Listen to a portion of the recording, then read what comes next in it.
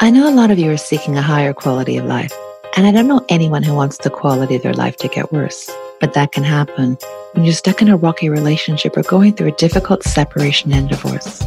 My name's Liz Rankin, and I've created the Separation Fix with the intention of turning you away from that mess and in the direction of a brighter future. I hope you find this episode interesting, and thanks for listening. Hi, it's Liz Rankin. My guest today is Shaun Delaney. Shaun is a psychologist who works at the Moving Mindset Psychology Clinic in Melbourne. Shaun was awarded his PhD from Swinburne University of Technology in Melbourne following the completion of his dissertation entitled Divorce and the Experience of Australian Men. The last sentence of Shaun's dissertation reads, "I hope the information provided by this project exists in some small way to help improve the lives of Australian men and their families in divorce." Well, I am certain that the information Shaun will share today, both from his research and his work as a psychologist, will help. Because the more that we understand about the experience of separation for men and what helps men adjust to separation, the sooner everyone connected with the separation can move on to a healthier and more joyous life. So, whether you are a man separating, the best friend, the mom, the dad, the brother, the sister, or the ex-spouse, there is something here for you. So, now let me welcome Shaun. Thank you, Liz. It's lovely to be with you. Thank you so much. So, Shaun, firstly, how did you become interested in men's experience of divorce? That's a really good question. I didn't start in psychology. Out of high school, I went into business and travelled working around the world and ended up back in Australia. And in my late 20s, I got a bit bored, so I decided to start studying psychology part-time. I found that I really loved it and reconnected with the passion that I had for psychology from my earlier uni days and decided to do a doctorate. And I became very interested in men's issues. I think it was partly because psychology over the last 15, 20 years, there are very few men going into psychology. Maybe only 5 or 10% of doctoral or master's classes involve men. And so I think when I started doing my placements as I entered my doctorate, I just kind of got the men because I was a man myself and a lot of men would prefer to talk to a male therapist. I then started getting involved in areas such as anger management, working with men who have long-term psychiatric problems. And I sort of just became a bit of a specialist or tried to specialise in working with men and helping men. When I went to do my doctorate or had to decide on a subject for my doctorate, it was towards the end of the 2000s, so about maybe 2009, 2010. And there were a lot of incidents where family court issues or divorce disputes ended up in quite tragic circumstances. And I really felt like I wanted my thesis and then my practice after that to help men who are going through that process, to help them avoid some of the pitfalls, difficulties, and even quite difficult outcomes. So divorce just became something I felt like I could do some good with. I think all Australians will remember that time, and I believe Helen Garner's book, I think it was called The House of Grief. I think that best, she's such a brilliant Australian writer, and I think it best captures the tragedy of that experience for everybody concerned. So if anybody is interested about what Shaun's referring to there, about that very, very difficult time in the family law system in Australia, they could refer to Helen Garner's The House of Grief. Thank you for that. Before you talk about the results of your research, would you talk a little more about the men who were part of your study? Sure. I really wanted to get as broad a group as I possibly could. So the men were all aged between 18 and 60.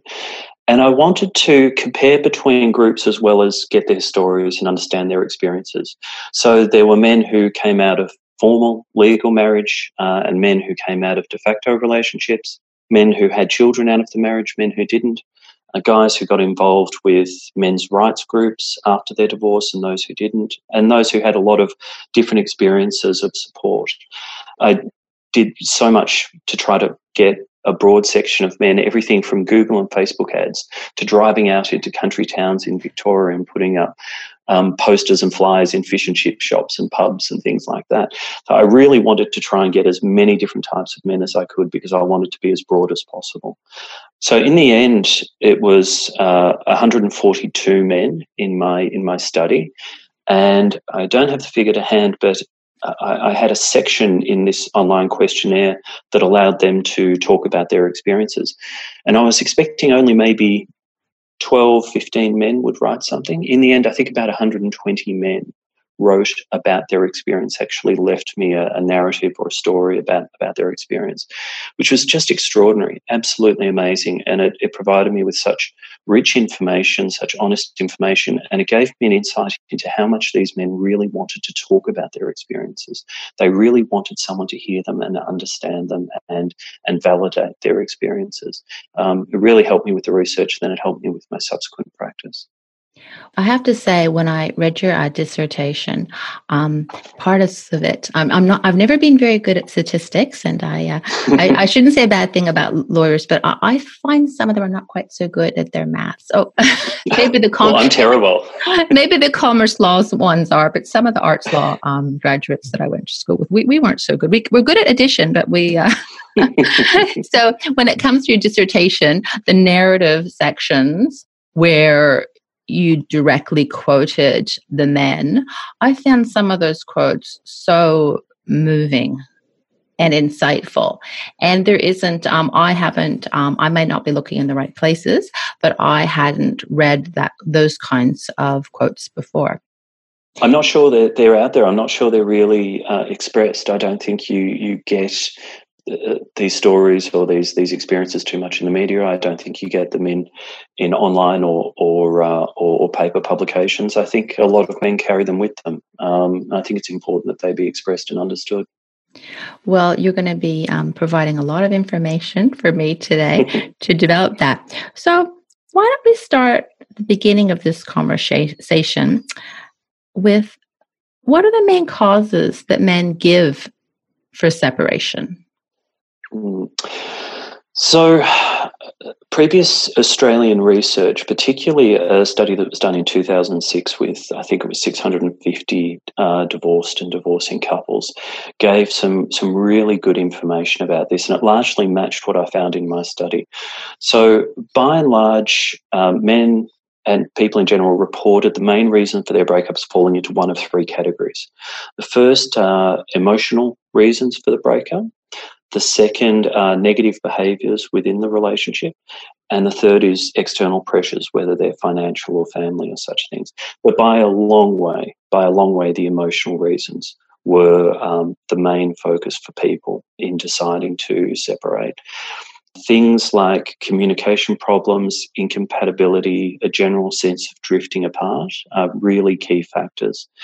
Unfaithfulness or infidelity is often cited, and I think in the study that I referred to before mine, about 20% noted that that was the sort of reason or the factor that brought about the divorce.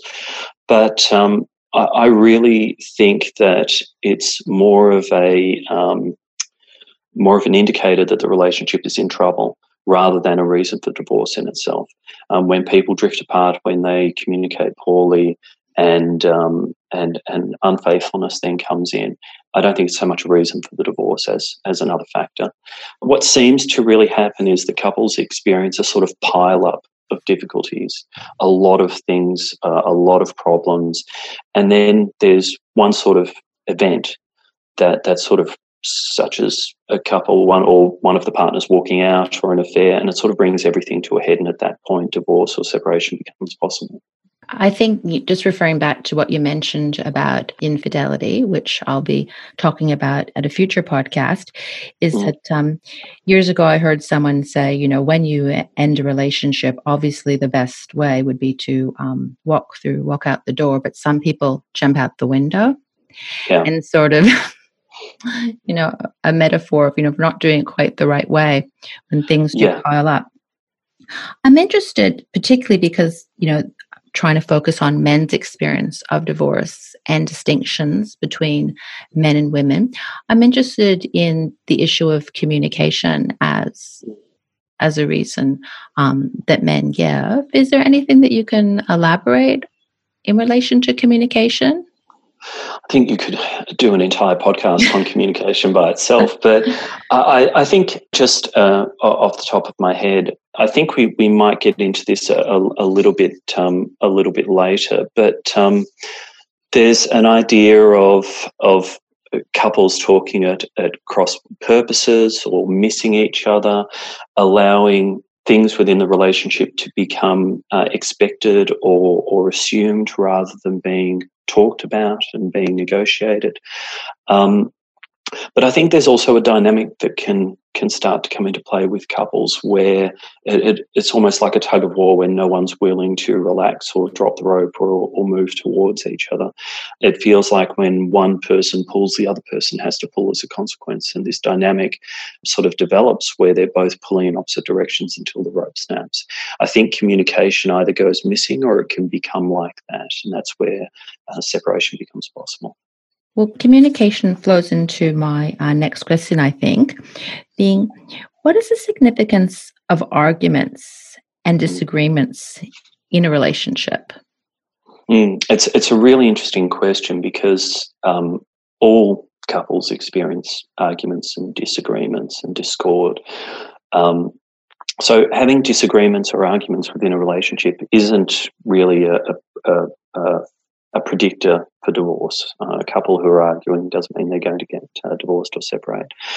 But research tends to indicate that when these disagreements are focused on problem solving or improving communication between the couple, even if they agree to disagree, then things tend to stay pretty good and communication improves and they can then move closer towards each other. But in cases where these disagreements just keep the couple in a high-tension, emotionally fraught relationship, it can serve to erode trust. It brings about further poor communication and just allows them to drift away over time. There's something that I think the couples therapist, Esther Perel, said that really resonated with me, which is that a lot of people go into a relationship expecting that there'll be these one-off negotiations about what their roles or expectations are, that they'll decide at one point the way they're going to be and then just carry on from there. So to give a really basic example, I cook, you wash up type thing, and then that stays in place. What she says, though, is that a healthy relationship really involves the ability to renegotiate as circumstances change and desires and expectations change over time.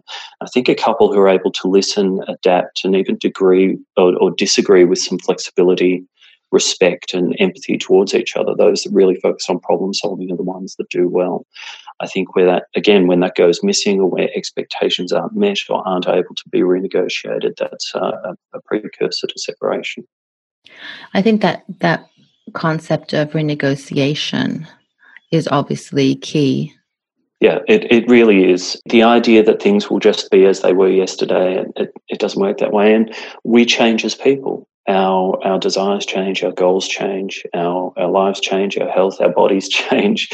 To be able to really connect with someone, you need to be constantly recognising that change and adapting to it. And that requires communication and renegotiation. We can't expect things just to stay the same. And particularly as children and more children are added to the picture, people's commitments change. Yeah, certainly. And you see that also when children grow up and leave home and suddenly the dynamic of the couple changes, that they're no longer maybe parents negotiating, school runs and things like that. They're now a couple who have all of this time and all of this space, and they have to find a new way to connect with each other that maybe isn't through children. I think that possibly is why there's such a rise in the grey divorce now. It's a really rising phenomenon.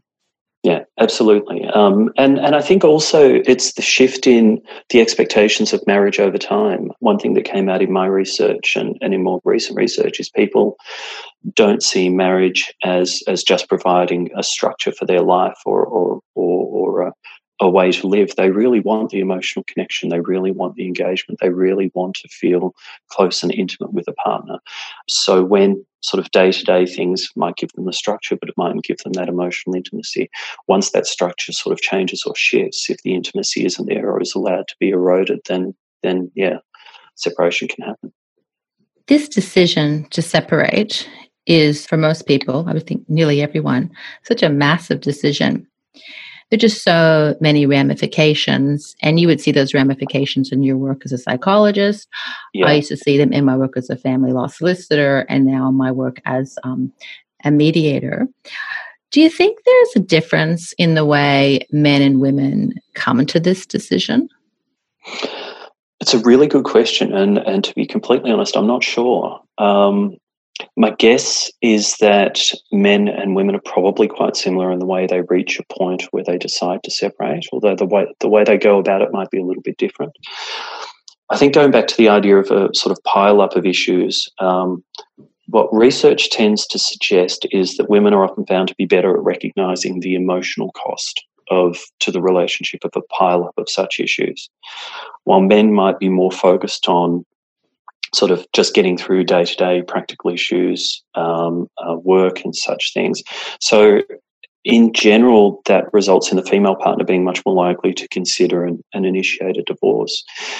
In my clinical work, I noticed a lot of men and women experience mixed feelings in thinking about the divorce. And I'm not sure too many people are ever 100% absolutely, completely certain that separation is what they fully want, except in extreme circumstances. I think there's always a degree of ambivalence and being unsure about what the future will hold and whether the relationship can be fixed or can move into a different place. But overall, I feel like men and women just tend to get to a point where they come to recognise the distance between them and their partner and start to consider a life separate. Like I said, I think women generally do that much more and get there earlier than men, but I think there's probably quite a lot of similarities, particularly the emotional needs and the intimacy needs. When those go missing, I think men and women react in very similar ways. In relation to your practice, just an aside here, do you find that many people come too late for counselling from you? Yeah, I tend to find that people try couples counselling first when they're focused on trying to save the relationship.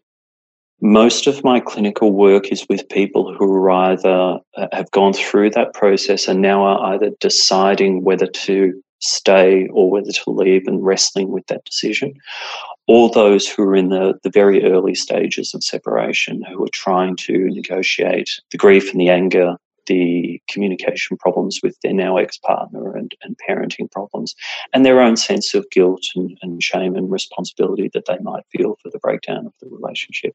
So that's sort of the timing that I sort of work within. That is I'd have to say, that's such a massive responsibility, people coming to you and saying, Shaun, should I stay now or should I go now? Yes. It is really tough. It is. I think we'll talk maybe a bit later about the sort of support and the clinical work that I do. But I think it's, as with all of the clinical work, the non-divorce work that I do, it's about understanding your deeper motivations, your deeper emotions, what your expectations are, what your own contribution is, and then being able to make a conscious choice based on that insight.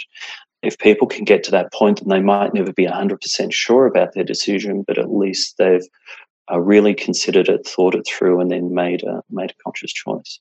But it's a tremendous responsibility.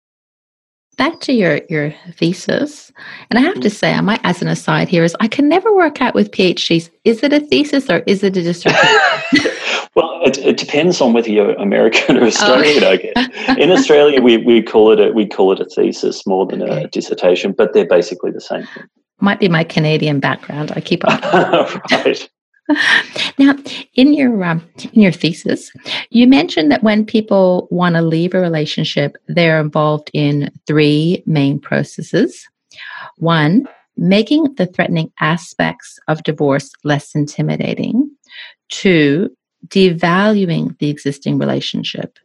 And 3, developing a new independent identity. I wanted to ask you about this process of devaluing the existing relationship. Is this a conscious thing people do? I think it's more likely to be an unconscious or at least sort of semi-conscious process. I think in the absence of good communication and closeness, we can start to interpret partners' behaviours in ways that are negative and a bit one-dimensional. In these cases, I think we can overemphasize examples of behaviour that confirm these negative interpretations while missing or ignoring actions that challenge them or that are positive. And I think to a degree, everyone, even in good relationships, are guilty of this from time to time. The classic example is, you never clean up after yourself. Never once, never at all. It becomes sort of very black and white.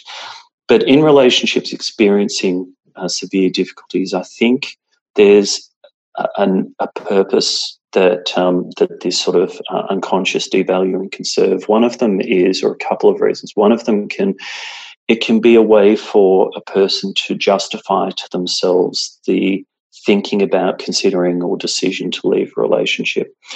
But if a person is able to devalue the other partner and devalue the relationship, it might also serve to reduce feelings of guilt or shame or responsibility for the end of the relationship. If the relationship is devalued, the other person is devalued, then the blame can be put onto them rather than accept our share of what might have gone wrong. So devaluing the existing relationship sort of is a type of affirmation bias. Is that what that's called? Yeah, I think that's a fair way to put it. I think it also allows people to disconnect emotionally from the commitment that they've made and the history that they have with this person. If it's the centre of your world, it's hard to walk away from. If it's something that is holding you back, then maybe it's much easier. But I think guilt and shame play really big roles in that process. And after separation, and particularly in my clinical work, I see an awful lot of both. Many participants in your study seemed, I don't want to say totally unaware, but yeah, some of them were totally unaware that the relationship was in trouble. Would you say this is a difference between men and women? Yeah, I think there is. I think it's changing a little bit. It's changing to some degree. I wouldn't be surprised to see this different in coming decades. But the best research we have in Australia suggests that about 64% of divorce is initiated by the female partner, about 20-odd% by men, and the balance jointly. And what often happens is the person initiating the divorce goes through a sort of pre-grieving process where they adjust to the idea of the marriage ending, they process the grief and the loss, and then make the decision to separate or to leave at that point. And often this leaves the other partner, which is predominantly men, not realising that this was happening, not realising that the marriage was in serious danger. So this then leads a lot of men in particular to feel blindsided, like this has come out of absolutely nowhere, when in fact, because of poor communication and drifting apart, the other partner has been processing this for some time and then makes their decision. Often men can get very angry and feel quite insulted when it seems like their ex-wife moves on very quickly. It seems like they're not processing grief or feeling like they do. Often it's the case that they've already done that work and now it leaves men to do it. So I think going back to something I said earlier as well is women, talking stereotypes, tend to be better at recognising the emotional cost that difficulties are having on the relationship, and men can sometimes be a little bit less aware. So this idea of feeling like it came completely out of nowhere, or they might say that, yeah, we had our difficulties, but I didn't realise it had gotten this bad. I think that's extremely common. But as I said, I think particularly as men start to see marriage in very similar terms to the way that women do, I think this will probably even out over time. And in my clinical work, I see about a 50-50 split between those who initiate divorce and those who have had it sort of feeling like it's been sprung on them. Well, people who are blindsided, obviously it's horrific emotionally, but that we'll talk a bit more about it later, but when you are blindsided that way emotionally and you're reeling and your partner is very or has adjusted to the decision, and then you throw in the legal letters at that stage, when Yes. in this, I'll say the man who hasn't recognized it's coming and he's on a totally different part of the emotional journey that is in shock and denial. And then in this, we'll say the woman is maybe a bit calmer, a bit more collected, as you said, come to terms with it. When you throw the legal letters into that dynamic, it's very complicated. Oh, absolutely. I think also once that decision has been made by one partner, the response of the other partner is often, look, can we work this out? Can we try to sort this out? Whereas the other person has already gotten to a point where they've decided to leave. So it's very, very difficult to save a relationship at that point. But once legal issues come in, then it complicates things even further, yeah. We've only had a chance to talk about one of the 7 themes of your research so far. The end of the relationship. But another important theme of your research and a feature of your work, so important, is helping men adapt to separation.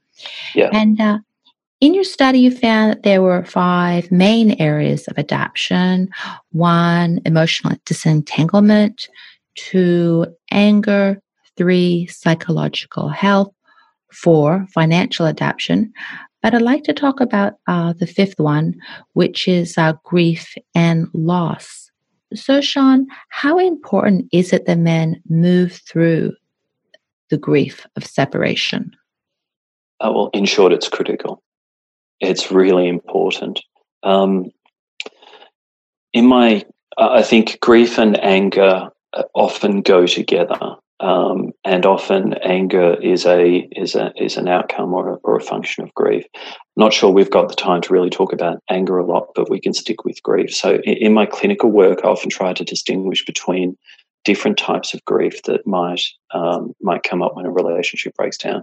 There's often, for men, a grief about the structure or the lifestyle that's been lost. Lifestyle sounds a bit shallow, but the idea of having a home, having a house, having a place to be, having a place where your family lives, this can be a serious loss for men. Grief relating to future plans or expectations, things that we anticipate we're going to do in the future that have now changed. And grief associated with the loss of a close friend, a lover, a confidant. This is often a loss that's not recognised. Men are sometimes told to, just get over it and move on or meet someone else. And often in these cases, the real and substantial loss that they've suffered is not acknowledged by others, and it causes even greater difficulties for them. We could talk for the entire episode about grief, but I think there's an unrealistic expectation that grief and loss can always be put behind us. And I hear clients talk a lot about the idea of closure. Marriage or long-term relationships are incredibly important parts of our lives. And it's possible that a degree of grief will always remain for someone who's experienced separation, particularly when there are children. I think finding a balance between mourning what's gone, moving forwards, expanding your life, and being able to move comfortably between these two states, to be able to recognise and sit with the grief, but also be able to focus on the shift towards the future. That's, in my view, the way to go. But it's a difficult process and it takes time. We don't have time today to talk about anger. I did choose not to talk about it today, not because I don't recognize how important it is and a factor in many separations, the different types of anger, but I think sometimes there's a lot of images of those are the stories you see in the newspapers. Yeah. And I really did want to talk about this issue of grief because I think it isn't recognized. No, it's often not acknowledged. It's not seen. I think grief can cause uncomfortable feelings in people that we might turn to for support. They might want to distance themselves from grief, particularly when the grief is so strong. They might feel like they don't know how to help or how to support someone. Grief can be a very, very lonely experience. It's interesting when I was thinking about these are generalizations. We don't have, Sure. I have to, in this sort of context, they have to be, unfortunately. But, Of course. I'm going to be a bit frivolous here. And as I said, I'm not going to the darker side of this experience. And I don't want people to think that I don't recognize how, that impact on so many people. But, when I think about the difference between, grief for men and women, I have this sort of cinematic image, of a woman, it's the woman's grief. She's in her PJ, she's watching Netflix, she's got a bar of chocolate, box of tissues, the doorbell rings and it's a friend, she's got her, tub of ice cream or something, or maybe like a little bit less frivolously, an image of two best friends, their heads are close, talking or going for a walk, talking it out. Yeah. But when I actually tried to conjure an image of a man grieving, I was actually at a bit of a loss. And then finally, the only image I had was a man alone. What image do you have when you think of men in grief? I don't think they're frivolous at all. I think they're really powerful images. And I think they speak to how men and women in reality experience loss and a lack of connection, but also how they're expected to experience that as well. The idea of a man grieving alone speaks to the idea of men being independent and strong and able to tolerate any distress without recourse or need for help. And I do think things are changing, though. I think men are very much more likely to have mates who are willing to listen, support, be there for them. It's important to remember that 46 odd percent, I think it's still 46% of marriages, formal marriages, end in divorce. The stigma for men is maybe, and for women is maybe less than it has been in the past. And I think you're more likely to have friends who have had similar experiences or know people who have had similar experiences. One of the things or questions that I often ask men when I work with them is I ask them to imagine that their best mate was going through exactly what they're going through and ask them what they would do for them. And they come up with any number of just fantastic ideas and supportive strategies, which then, of course, leads to the question, well, don't you think he'd do the same for you? And, of course, they have to acknowledge that, there is that support there. But to answer your question, when I visualise male grief, I can't help but think of my consulting room and the chair that sits opposite mine in which men sit during sessions and the growth and the confidence that I've seen them exhibit when they give themselves a chance to connect to others and get support from people that they care about. So obviously, if men are coming to see you, they're seeking support from a counselor. But what other support do men seek when they are separating before they get to a counselor? This is a really difficult one, partly because there are so many preconceived ideas and stereotypes about the way men do or don't seek support. The standard response is that they withdraw and try to manage themselves, like I said. But I think there's often much more going on. I think, and research sort of backs this up, that men often don't seek counselling or professional support, not because they're not open to it, but because it's not available. It's too expensive during a time of financial strain. It's not geared towards or respectful towards their sense of who they are as a man and drawing on their strengths as a man. From my own clinical experience, there's also an issue that comes up time and time again, the expectations and dynamics in the now ended relationship. So men will often report that their ex-partners during the relationship were dismissive or hostile at them maintaining emotional connections outside the marriage, particularly with female friends, and that their partner expected them to be the primary source of emotional support for their husband. So then when divorce occurs, not only has the man lost their primary emotional support being their partner, but they've also had an erosion of the social support that would have been available to them otherwise. So in short, I think men are much more open to seeking support in the past, but the support needs to be available and designed for them. I think if I can just add just a word on couples counselling, a lot of men go into this process thinking that the aim is to save the marriage, and they're less likely to re-engage in support when this doesn't happen. It's important to be realistic when trying couples work. The relationship may still end in separation or divorce, But if partners can learn to communicate better, understand each other better, then outcomes for everyone, particularly the children, can be greatly improved, even if there is still some degree of grief and loss that remains. But in short, my research, men were very, very open to the idea of counselling and gaining support, but it has to be there for them and it has to be funded. Well, when I rule the world, I'm going to, I don't know, I think I might be waiting a while, but when I rule the world, I think, I mean, obviously the issues of, once again, it's like mediation, some people are not, mediation is not suitable for all dynamics, but Yes. I think counseling for couples is so crucial to, as you're highlighting, helping the parenting relationship afterwards.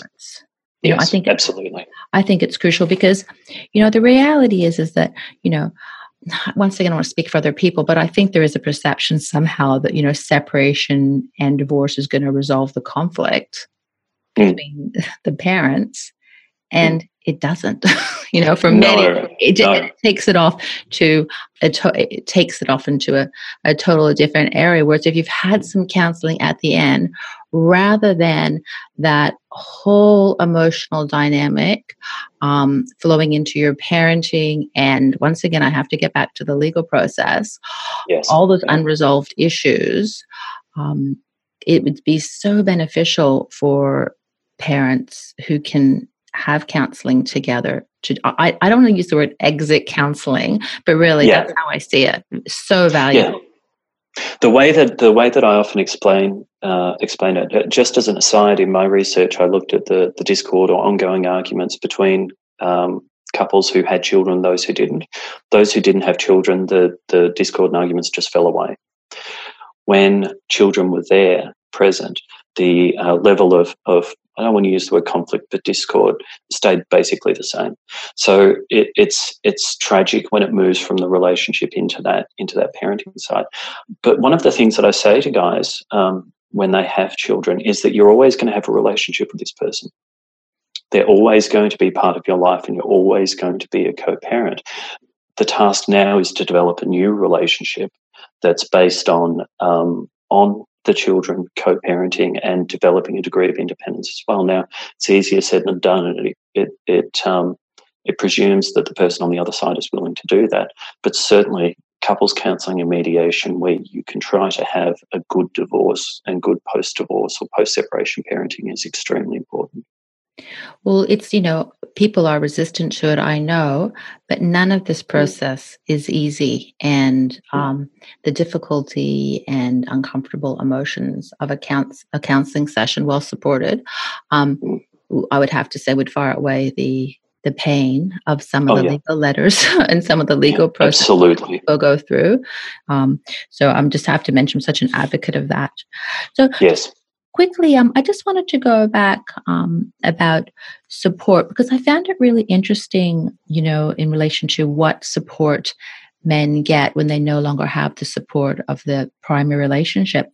And you said here in your thesis, I'm just going to quote this bit here. It says, "It seems that fathers look to their children to provide them with support and love after the end of the marriage.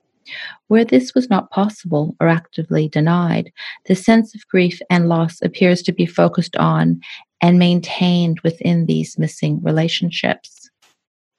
I just want to ask what you meant by that. Yeah.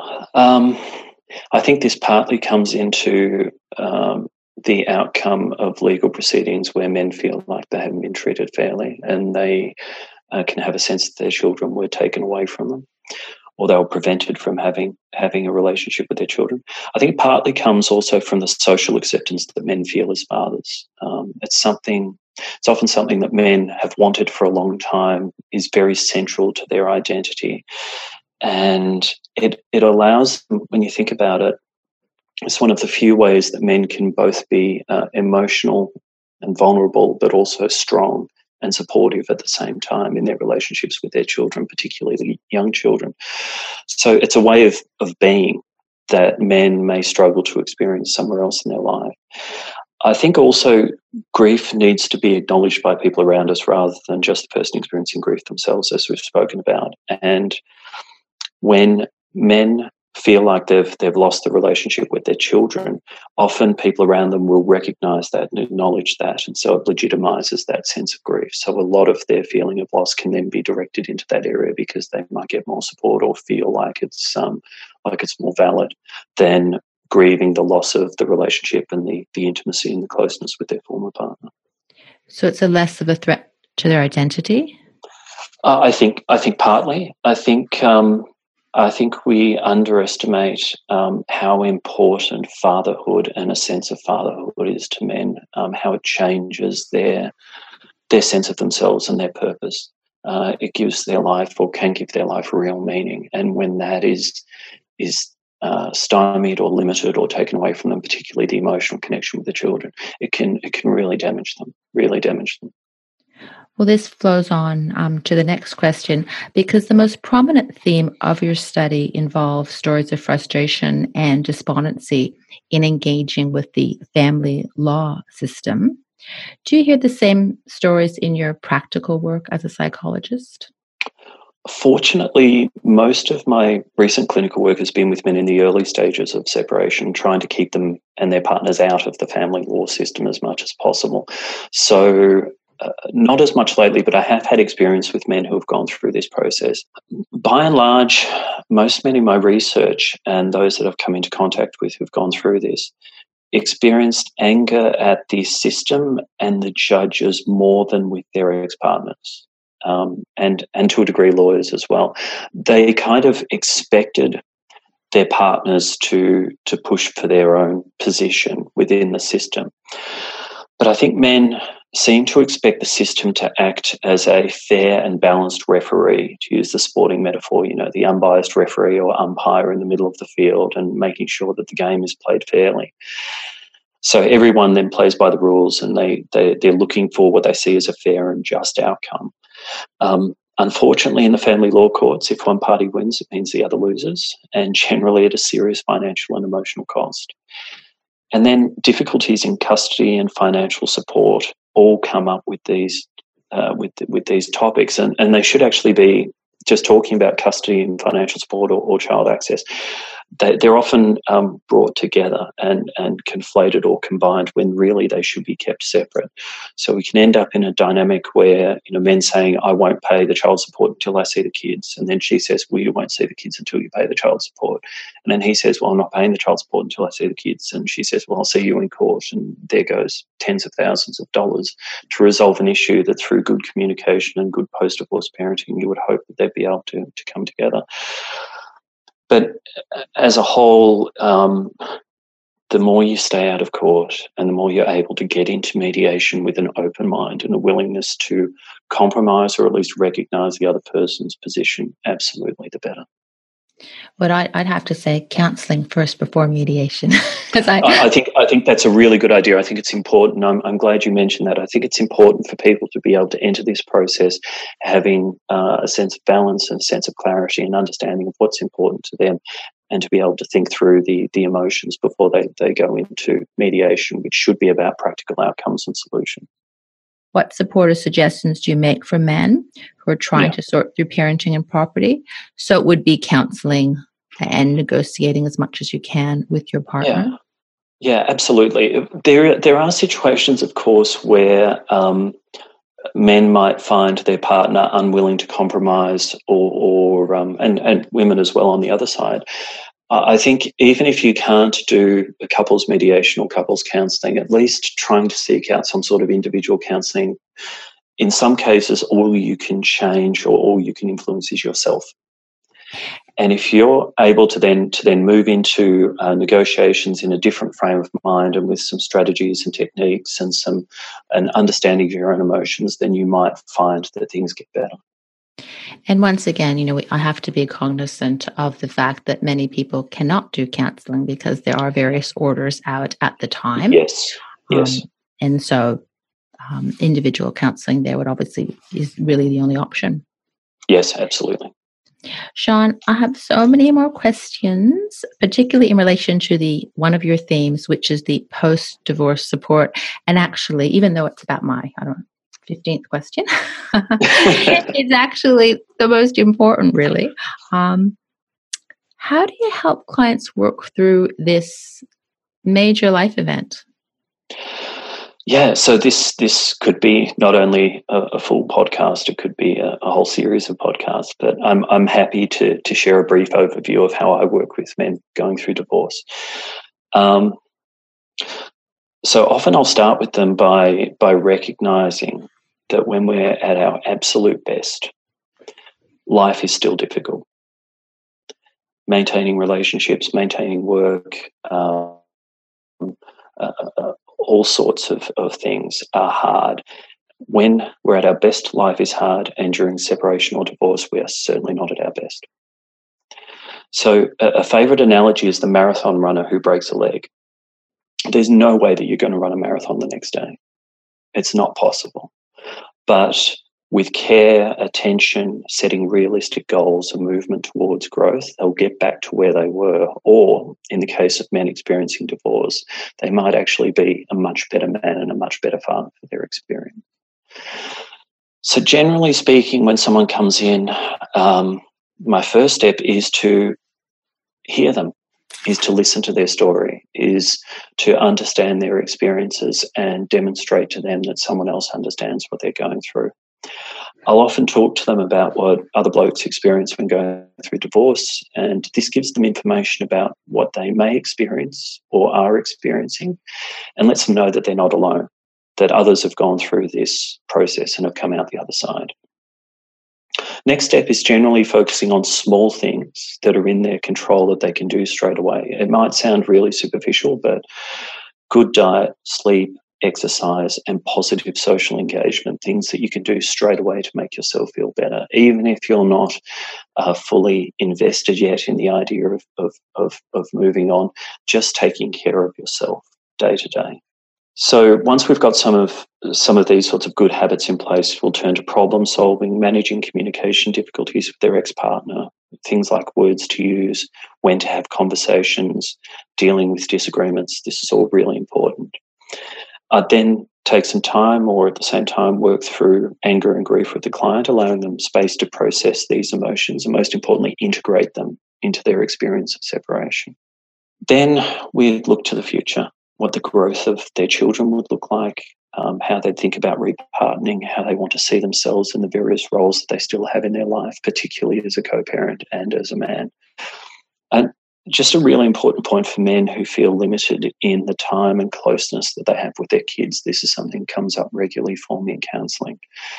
A focus of my work is to help them think about what type of relationship they want with their children when their children grow up, and do as much as we possibly can now to make that happen later on. So, for example, a father might only see his 5-year-old son for 4 days a fortnight, but making his son feel loved and being as active in his life as possible in spite of the pain and the limitations can make for an incredibly close relationship when his son is 15, 16, 17, and at that point can choose to spend as much time with his dad as he likes.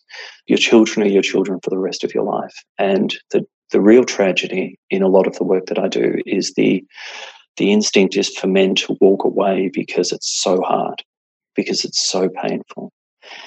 A quote by Winston Churchill always springs to mind: when you're going through hell, keep going. And the hell that you're going through at the moment, the absence of your children in your life, the relationship that you feel you're not having with them, is hell. It's terrible, but it can get better if you stick at it. All you have to do, if your kids know that you're there and know that you love them and you spend as much time as you can with them, even if it's limited, at some point you'll have a different relationship and all will be worth it. Two things I'd just like to pick up on there. I know the first time I heard someone say to a father, sometimes it's better just to walk away, I actually gasped. And it came when I was a young solicitor, and it was said by a very experienced barrister. And I didn't even think that was an option. Well, it's not an option, because even if you walk away, they're going to be with you. You're their father forever. I guess the question is whether you want them in your life and you want that relationship later on. But the idea of just walking away, you can't walk away from the great love of your life. You can't walk away from these emotions. They're always going to be with you. You're willing to do the work, see a counsellor, and listen to what the counsellor suggestions, can the experience of separation and divorce for a man be transformative? Yes, absolutely. They can be stronger. They can know themselves much greater. It's not to say it's not at no cost. We haven't spoken. I'm sure at some stage through the podcast you'll be doing, you'll talk about the financial cost and financial aspects of divorce, that will still exert an impact. But absolutely, men can be transformed through this process. They can. One thing, again, this would be for another episode, but during the process of divorce and separation, a lot of emotions can come up for men connected with their childhood, with their own parents, with their own father and their relationship with their own father. And they can really, through this process, really develop a greater insight into themselves, who they are, and develop a strength that they didn't know they had. So it is absolutely possible. You'd like there to be better ways to get to that point, but it can be done. Well, I look forward to having those future discussions. I really do, Shaun. And speaking of transformation and positive things, before we end the interview, I'd like to ask you for a song recommendation. Now, it might sound silly, but I just think music is transformative. I think it shifts your mood. I think it can, help you shake out the cobwebs. And I think obviously there's some songs that just songwriters can express things so beautifully and eloquently. So, would you have a suggestion for a song before we conclude? It's really tough because most of my musical tastes are a bit sort of depressing, and I wouldn't want to share those with. But they have the insight. I mean, they have the insights those songwriters can put. Sometimes you hear a song and you think, "Oh, it was written just for me." Yeah, I think there's a song. There's a songwriter called Lloyd Cole who I'm really very fond of, and he wrote a song called "There for Her" that I think is the greatest song I've ever heard that expresses the emotions, the feelings of a man who's just experienced separation. There's no song I can think of that really captures the feeling as much as that. But really, at the same time, if you're going through a difficult time, make sure that you're supported, you're looked after, and that involves playing music that you love and that you connect with and has meaning for you, enjoy. So that's my recommendation for maybe the downside, but I'd encourage people to engage with all the things that they love and bring them close to them during this time.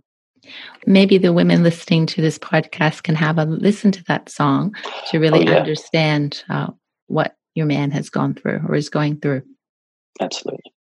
Shaun, thank you so much today, Dr. Shaun Delaney. It has been an absolute privilege, and I really am grateful, and I'm sure the listeners are going to be grateful for your insights, because this experience of separation for men, there really is not enough available either on the old-fashioned phrase, the airwaves, or in the bookshop. So I really appreciate you sharing all your knowledge today. Thank you, Liz. It was an honor for me as well. I really hope you enjoyed the podcast, and if something in the episode has motivated you, I recommend that before you take any action, you get professional advice, because the conversations are general in nature and not based on your particular situation. Please reach out to me if you have any questions, or if there's another topic you'd like explored. And if you know someone who might benefit from the show, remember to tell them about it or suggest my Instagram or website, www.theseparationfix.com. Good luck being your best self today. Just know I'm out there too, trying as well.